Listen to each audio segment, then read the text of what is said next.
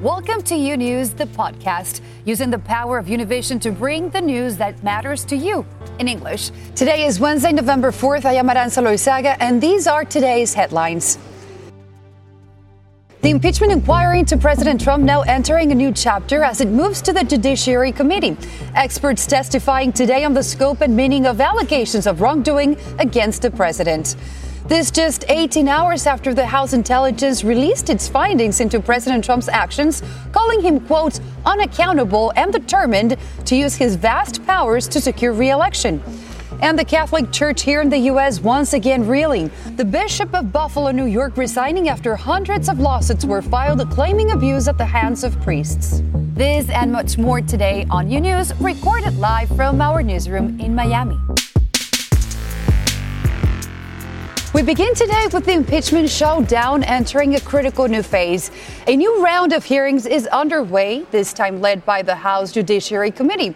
This comes on the heels of the House Intelligence Committee releasing a 300-page report finding that President Trump used the powers of his office to solicit foreign interference to benefit his 2020 re-election bid. This is not about Ukraine. This is about our democracy. This is about our national security. Democrats are laying out their case against Donald Trump in a 300-page report approved by the House Intelligence Committee by a party-line vote last night. The report alleges the president pressured Ukraine to influence U.S. elections by demanding its leader publicly launch an investigation into Trump's rival, Joe Biden, and that his administration held up nearly $400 million in military aid as part of that effort. And in a surprise, Democrats also accuse some of those closest to the president, including Vice President Mike Pence, Secretary of State Mike Pompeo, and Acting Chief of Staff Mick Mulvaney, of being knowledgeable of or active participants in the president's scheme. Pointing to this moment, Mulvaney acknowledging in the White House briefing room that there was a quid pro quo. I have news for everybody. Get over it. There's going to be political influence in foreign policy. The report concludes the evidence of the president's misconduct is overwhelming, and so, too, is the evidence of his obstruction of Congress. The president instructed witnesses not to appear. The president used his office and his bully pulpit to try to intimidate witnesses. Overseas, at a NATO summit, the president fired back. I think Adam Schiff is a deranged human being. I think he grew up with a complex for lots of reasons that are obvious. I think he's a very sick man, and he lies. Trump also claimed he would be open to some of his top advisors testifying in an impeachment trial in the Republican-led Senate, despite blocking every attempt by the House Intelligence Committee to obtain that very testimony. When it's fair, and it will be fair in the Senate, I would love to have Mike Pompeo, I'd love to have Mick, I'd love to have Rick Perry, and many other people testify. But I don't want him to testify when this is a total fix. You know what a fix is a fix. Just think of it. Back home, Republicans are standing by the president, issuing their own report. They're having one big problem, and the big problem is the president did nothing wrong, and they can't prove it. But Democrats continue to build their case, revealing new evidence uncovered after the last round of public hearings. Phone records between the president's personal attorney, Rudy Giuliani, and the Office of Management and Budget. That's the agency that controlled the withholding of aid to Ukraine. Certainly, the phone records show that there was considerable coordination among the parties, including the White House. Democrats say they're ready to move on to the next question in the impeachment inquiry. The question now is, what does Congress do about this? And with that 300-page report from the House Intelligence Committee, the impeachment inquiry moves forward to the House Judiciary Committee. Today, that committee is holding its first public hearing with the intention to establish if the president did, in fact, commit impeachable offenses. Lorraine Cáceres has the details. Weeks of investigation by the Intelligence Committee, the House Judiciary Committee now on the task of determining if Donald Trump abused the power of his presidency. If it is true that President Trump has committed an impeachable offense or multiple impeachable offenses, then we must move swiftly to do our duty and charge him accordingly. Inviting 4 law professors from the country's most prestigious universities to present their analysis of what the Constitution says and explain the history of why the option of impeachment was important to our founding fathers. The framers, from the very outset of the Constitutional Convention in 1787, made it crystal clear that the president would be subject to impeachment in order to demonstrate that the president was subordinate to the law. Republicans determined to interrupt the hearing on procedural objections.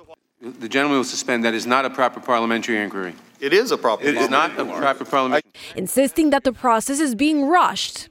But if you want to know what's really driving this, there's two things. It's called the clock and the calendar. Suggesting Democrats are prioritizing their political agenda, not the facts. What's interesting is that the chairman talked a lot about the founders from the quotes, and again, this is why we have the hearing, about the founders being concerned about foreign influence. But what he also didn't quote was the founders being really, really concerned about political impeachment. Because you just don't like the guy. You haven't liked him since November of 2016. 3 out of 4 witnesses agreeing in their expert analysis. Did President Trump commit the impeachable high crime and misdemeanor of abuse of power? We 3 are unanimous. If Congress fails to impeach here, then the impeachment process has lost all meaning. But Professor Jonathan Turley of the George Washington University Law School concluding it's too soon to make an absolute determination, saying the Ukraine matter doesn't have a wide enough foundation to hold up in a Senate trial. I'm concerned about lowering impeachment standards to fit a paucity of evidence and an abundance of anger. Professor Turley warned Democrats that, quote, fast and narrow impeachments have failed before, suggesting this might be the fastest impeachment process in history. Republicans gave him a chance to elaborate on his views after Democrats only asked him one yes or no question. Back to you, Aranza. Lorraine, thank you very much. Meanwhile, as the impeachment inquiry continues in Washington, D.C., President Trump is wrapping up his final days at the NATO summit in London after a series of tense exchanges with world leaders. Janet Rodriguez has the details from Washington. Janet, take it away. So tense, Aranza, that President Trump decided to abruptly cancel a press conference that was scheduled to take place right before he left London today. And he canceled it, saying that he had enough time with the press already for the past 24 hours. But President Trump really became a viral joke overnight after the Prime Minister of Canada, Justin Trudeau, along with 2 other world leaders, were caught on a hot mic poking fun at President Trump. Here's the clip.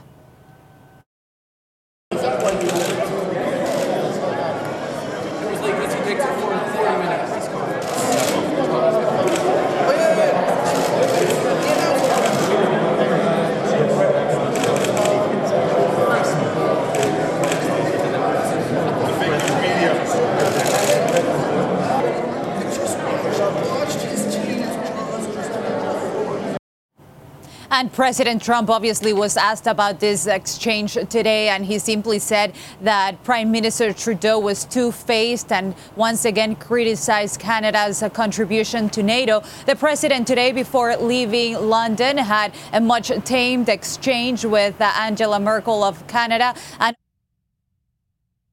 also met with Tayyip Erdogan of Turkey. This meeting was not in the schedule and was not open to the press. And the president's grievances continue to be the same, that the world leaders are not contributing. He said the contributions of these leaders are delinquent when it comes to NATO. However, these world leaders are pushing back, saying that they are contributing enough and that NATO is not dead, as the president likes to say. But nothing concrete was resolved after this 70th NATO summit. Aranza? Janet, Wall Street was rattled yesterday after Trump said a trade deal with China could wait until after the 2020 elections. What do we know about that? Right, nothing to do with NATO, but he seemed to rattle the markets, not only talking about China, but also hinting at imposing tariffs to French products. And what we know is that a deal with China was supposed to have happened back in October at the OPEC meeting in Chile. That didn't happen. The no deal has been sealed, phase 1 deal with China. And that worries the market because new tariffs with China are supposed to go into effect later this month. So we're waiting to see whether that will take place and what would that mean for especially the holiday season with people shopping and many of those products coming straight from China. Back to you. Thank you so much, Janet. We'll be on the lookout for sure. Elsewhere on Capitol Hill, the U.S. House of Representatives passed a bill Tuesday calling for sanctions on China for its mass internment of Uyghur Muslims. The Uyghur Human Rights Policy Act recommends the Trump administration take tougher measures on members of the Chinese government and Communist Party and ban the sales of U.S.-made goods to any state agent in Xinjiang. All this over reports of mass detention centers run by the Chinese government. The bill passed with overwhelming bipartisan support, 407-1. The proposed legislation would still need approval from the U.S. Senate. After months of pressure to step down, Bishop Richard Malone of Buffalo, New York, has resigned.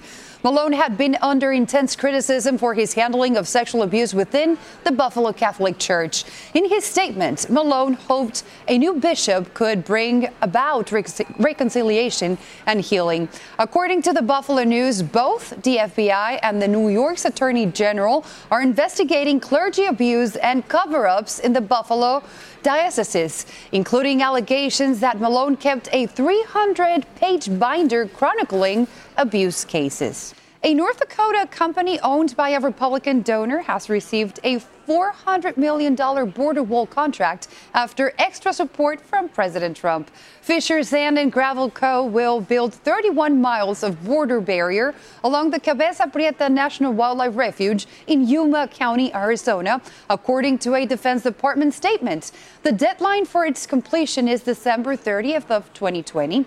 The company's CEO, Tommy Fisher, has appeared on Fox News to tout his firm's potential to build the border wall quickly. And according to the Washington Post, Trump had urged the Army Corps of Engineers to choose that company. Turning to California, the Department of Justice has filed a lawsuit in federal court alleging the city of Hesperia and the San Bernardino Sheriff's Department discriminated against African American and Latino renters in violation of the Fair Housing Act. Jaime Garcia has the details. The Department of Justice filed a lawsuit against the city of Hesperia, California, and the San Bernardino County Sheriff Department for discrimination against Hispanics and African Americans that were considered a demographic problem for the white non-Hispanic majority. The city and the Sheriff's Department intentionally discriminated against African American and Latino renters to push them from their homes and from the city and to deny them housing in Hesperia, all in violation of the Fair Housing Act. According to the lawsuit, everything was done under a municipal ordinance approved in 2016 that would force landlords to evict tenants identified by the Sheriff Department as individuals who commit an illegal violation on or near their property. Mandated owners evict tenants if the sheriff notified them about any purported criminal activity committed by any member of the household or even a guest or any person under an occupant's control on or near the property. The representative from the city of Hesperia did not respond to our request for an interview, but a spokesperson from the San Bernardino Sheriff's Department said, "We are aware of the lawsuit and disagree with the allegations. We intend to vigorously defend this in court." During the actual enforcement of the ordinance, there was this disproportionate effect on Latino families and individuals and African American families and individuals, where 96% of the people evicted under the ordinance lived in majority-minority areas in Hesperia. The municipal ordinance that violated the federal law for equal housing was modified in 2017. But according to the Department of Justice, the intention was to maintain a white non-Hispanic population in Hesperia. The city councilors who enacted the ordinance made statements in the public hearings leading up to the enactment of the ordinance in which they talked about the need to correct a demographical problem in the city. And Hesperia, in recent years, had experienced a large increase in the population of African American and Latino residents. They also talked about the need, when referring to the people that the ordinance affected, the need to get them the hell out of our town. With this legal action, the Department of Justice is asking for an economical compensation for those Latinos and African Americans who unfairly were evicted from their houses. In Hesperia, California, Jaime Garcia, U News. Delegations from across the Americas met in Bogota, Colombia on Tuesday, agreeing to prohibit travel within their borders for Venezuelan President Nicolás Maduro and families and officials close to the leader. The meeting included representatives from Argentina, Brazil, the United States, Colombia, Chile, and Peru. They all are signatories of an inter-American treaty of reciprocal assistance. The meeting of foreign ministers sought to increase pressure on Maduro to call for elections. And a Peruvian soccer star was killed and 2 Colombian players injured in a road crash on Monday. Binational player Juan Pablo Vergara died in the hospital after the car he was driving crashed in the Puno region of Peru. Vergara was a veteran of the local league, having played for a number of clubs. Also in the vehicle were Colombian players Donald Milan and Jefferon Collazos, who were injured but were expected to make a full recovery. And now to an exclusive inside, of a very interesting place. This happened in Mexico because Mexico is having a very tough fight against organized crime. News was able to go into one of these controlled areas where, this cartel of Sinaloa is actually making and also trying to ship crystal meth to the United States. Paulina Gomez was there and was able to look at one of these operations that stopped this shipment from coming into this country. Despite the failed operation to arrest Ovidio Guzman, El Chapo Guzman's son in Culiacán, the Mexican army is still going after the Sinaloa cartel. Recently, the army closed in on a clandestine lab in a remote area of the Sinaloa mountains where a synthetic drug was being produced. This undermines their production capacity, their transportation capacity. It does impact organized crime. Economically and production-wise, it is a meaningful impact. A long trip on the winding mountain road and then by foot is the only way to get to this lab in a generally inaccessible area commanded by Sinaloa cartel leader Ismael El Mayo Zambada. We locate them through aerial surveillance with our aircrafts, with our unmanned drones, and through ground surveillance, walking. Along the way, evidence gives away the illicit activities that took place here. Garbage and mainly strong odor of toxic and volatile chemicals that force us to wear special outfits for protection. In this area, they made a mix of different chemicals like ammonium nitrate, caustic soda, toluene, alcohol, acetone. We can even find lead. Military experts estimate that at least 20 people worked day and night here, producing methamphetamines, but were alerted that the army was close and managed to escape. The chemical process that took place in this lab lasted some 20 days, and a minimum of a ton of crystal was produced. Despite the fentanyl boom in the U.S., methamphetamines have not lost popularity in the drug business. A pound of this synthetic drug is $5,000 in the United States. The Sinaloa cartel produces, transports, and exports this drug to the United States. This drug has spread throughout the state as well as our country, and it is important because it's their main source of money. These handmade reactors with a 40-gallon capacity were used to cook drugs. Once it reaches a certain temperature, the chemical produces liquid methamphetamine. After its distillation and filtration, the product, an amber liquid, is stored in buckets. The army guards these labs for weeks to stop criminals from dismantling them. We locate the labs, secure them, and make them available for the country attorney's office, so they are in charge of deactivating them. Only in Sinaloa this year, the Ministry of National Defense has shut down 11 fentanyl labs and 72 methamphetamine labs. Paulina Gómez-Bulchiner in Cozalá, Mexico, U-News. More of U-News after this short break. Imagine a daily newscast that speaks to you about your world in plain English. Each weekday, we partner with Hispanic America's most trusted news source to bring you the stories from home and abroad that matter to you. They don't know when they're going to be able to go back to work. Victims also from Mexico and this mass shooting. Officials in and out of the residence. We're going to continue fighting. U-News covers the news of your world and makes it easy to understand. Your news, your world, U-News on Fusion. Welcome back to U-News.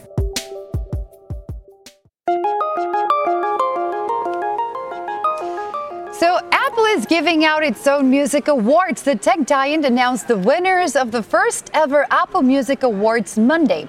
Each winner will receive this prize. It's a 12-inch disc of silicon suspended between a polished sheet of glass. So who's taking home the Apple Music Award this year? Apple says singer Billie Eilish received its top honor, being named the Global Artist of the Year. Singer and rapper Lizzo was awarded Breakthrough Artist of the Year, and Lil Nas X won Song of the Year for Old Town Road. And if stores look busy this weekend, that's because they definitely were. The National Retail Federation released its report of the 5-day holiday weekend. It found nearly 190 million people shopped from Thanksgiving Day through Cyber Monday this year. That's a record of 14% more shoppers than last year. According to the report, shoppers spent an average of nearly $362 on holiday items. 71% of that was spent specifically on gifts. And smart TVs were a big hit on Black Friday and Cyber Monday, of course, but the FBI has a new warning. That new TV could be spying on you. Luis Mejia explains how the technology can be hacked by cyber criminals, and he has steps you could take to protect yourself. It's one of the best-selling items this season. Taking advantage of Black Friday sales, many are taking smart TVs home. For them, the FBI has a warning.